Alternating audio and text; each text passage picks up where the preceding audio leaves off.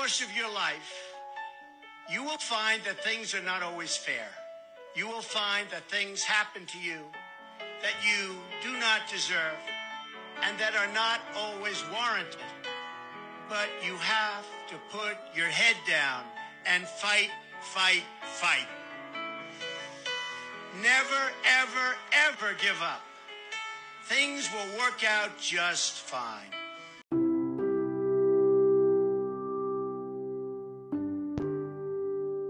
You have an identity. People say that you are mean, so you believe that you are mean. People say that you are ungrateful, so you believe that to be true of you.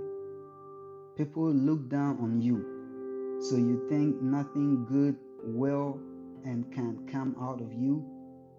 You didn't do well on an exam, so someone said to you that you have failed, and you've accepted that you are a failure. Someone asked you for money, and you wish you could have given it to them, but you couldn't because you didn't have it. And so you think that you are poor, or you think that you have all the money you want, so you are rich. That is not your identity. You may have all the money you can possibly want, but remember, that can never buy you life. Do not let your identity be based on money and materialistic items. We've all been there. Situations that provoked us to react in a hateful manner.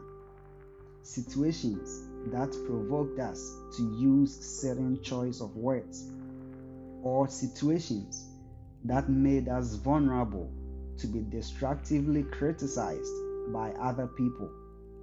What you did or how you reacted to those situations may have been bad, but deep down within you, you are made of a good character. You were born with a great character, and that's what you identify with. But no matter how those situations may have identified you, you have an identity. Have a positive image of yourself. Do not demean nor devalue your potentials. Keep going higher. Keep aiming higher. The sky is your limit, and you will one day get to where they thought you couldn't get to.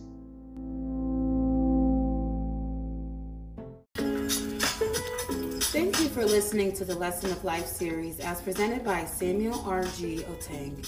You can also find it on YouTube, Facebook, and Instagram at Lesson of Life series. And please don't forget to like, subscribe, share, rate, and review. Have a blessed week, and God bless you.